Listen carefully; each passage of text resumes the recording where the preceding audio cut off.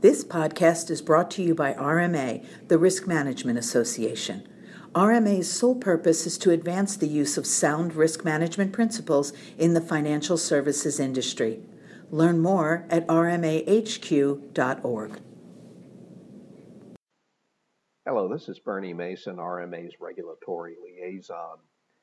The CFPB has been issuing a series of requests for information that were announced as part of Acting Director Mick Mulvaney's call for evidence to ensure that the Bureau is fulfilling its proper and appropriate functions to best protect consumers.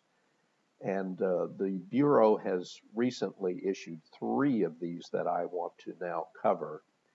On February 21st, the CFPB issued a request for information about the Bureau's external engagements.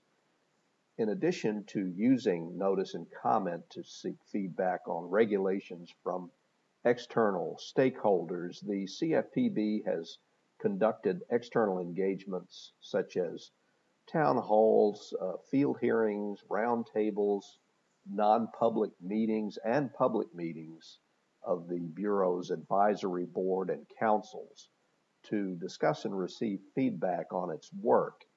The CFPB is using this request for information to seek public comment on how best to conduct future external engagements while continuing to achieve the Bureau's stated objectives.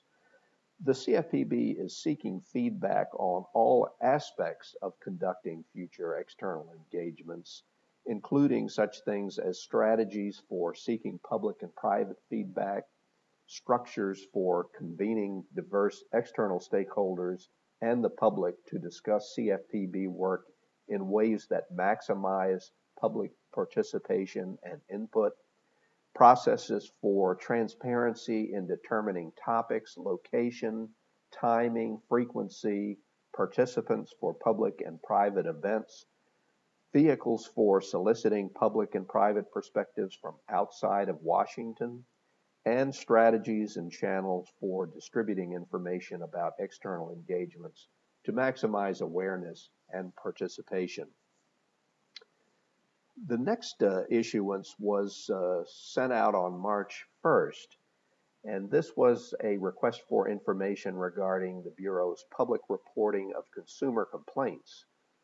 The CFPB is seeking comments and information on the usefulness of complaint reporting and analysis, as well as specific suggestions or best practices for complaint reporting. And as pointed out in this request for information, collecting, investigating, and responding to consumer complaints is one of the statutory primary functions of the Bureau. Since it began collecting complaints in July of 2011, the Bureau has published a variety of reports analyzing complaints and responses. Some are specifically required by statute, while others are intended to meet the Bureau's objective of ensuring markets for consumer financial products and services operate transparently and efficiently to facilitate access and innovation. The Dodd-Frank Act requires the CFPB to provide certain information to Congress about complaints and responses. In particular, the Act requires the Bureau to report annually on the information and analysis about complaint numbers, types, and resolution. The CFPB is also required to submit semi-annual reports to the President and to various congressional committees containing an analysis of complaints about consumer financial products or services that the Bureau has received and collected in its central database on complaints. The request for information describes the Bureau's current practice regarding regular and periodic reporting of consumer complaint data. The CFPB, by means of this request for information, is seeking public input regarding potential changes that can be implemented regarding the agency's public reporting practices of consumer complaint information, and also to consider whether any changes would be appropriate. The CFPB is seeking feedback on all aspects of this reporting process, And in the request for information document, it lists certain specific areas for consideration and comment. The last issuance I want to cover was issued on March 7th, and this is a request for information regarding the agency's rulemaking process. The Bureau is seeking comments and information from interested parties to help assess the overall efficiency and effectiveness of its rulemaking processes. The Dodd-Frank Act authorizes the CFPB director to prescribe rules as may be necessary or appropriate to enable the Bureau to administer and carry out the purposes and objectives of the federal consumer financial laws. The CFPB has engaged in rulemakings mandated by Congress, as well as discretionary rulemakings. The CFPB's rulemaking processes are subject to a number of statutory requirements, including notice and comment requirements, small business review processes, analysis of impacts of proposed and final rules, and consultation with other federal agencies.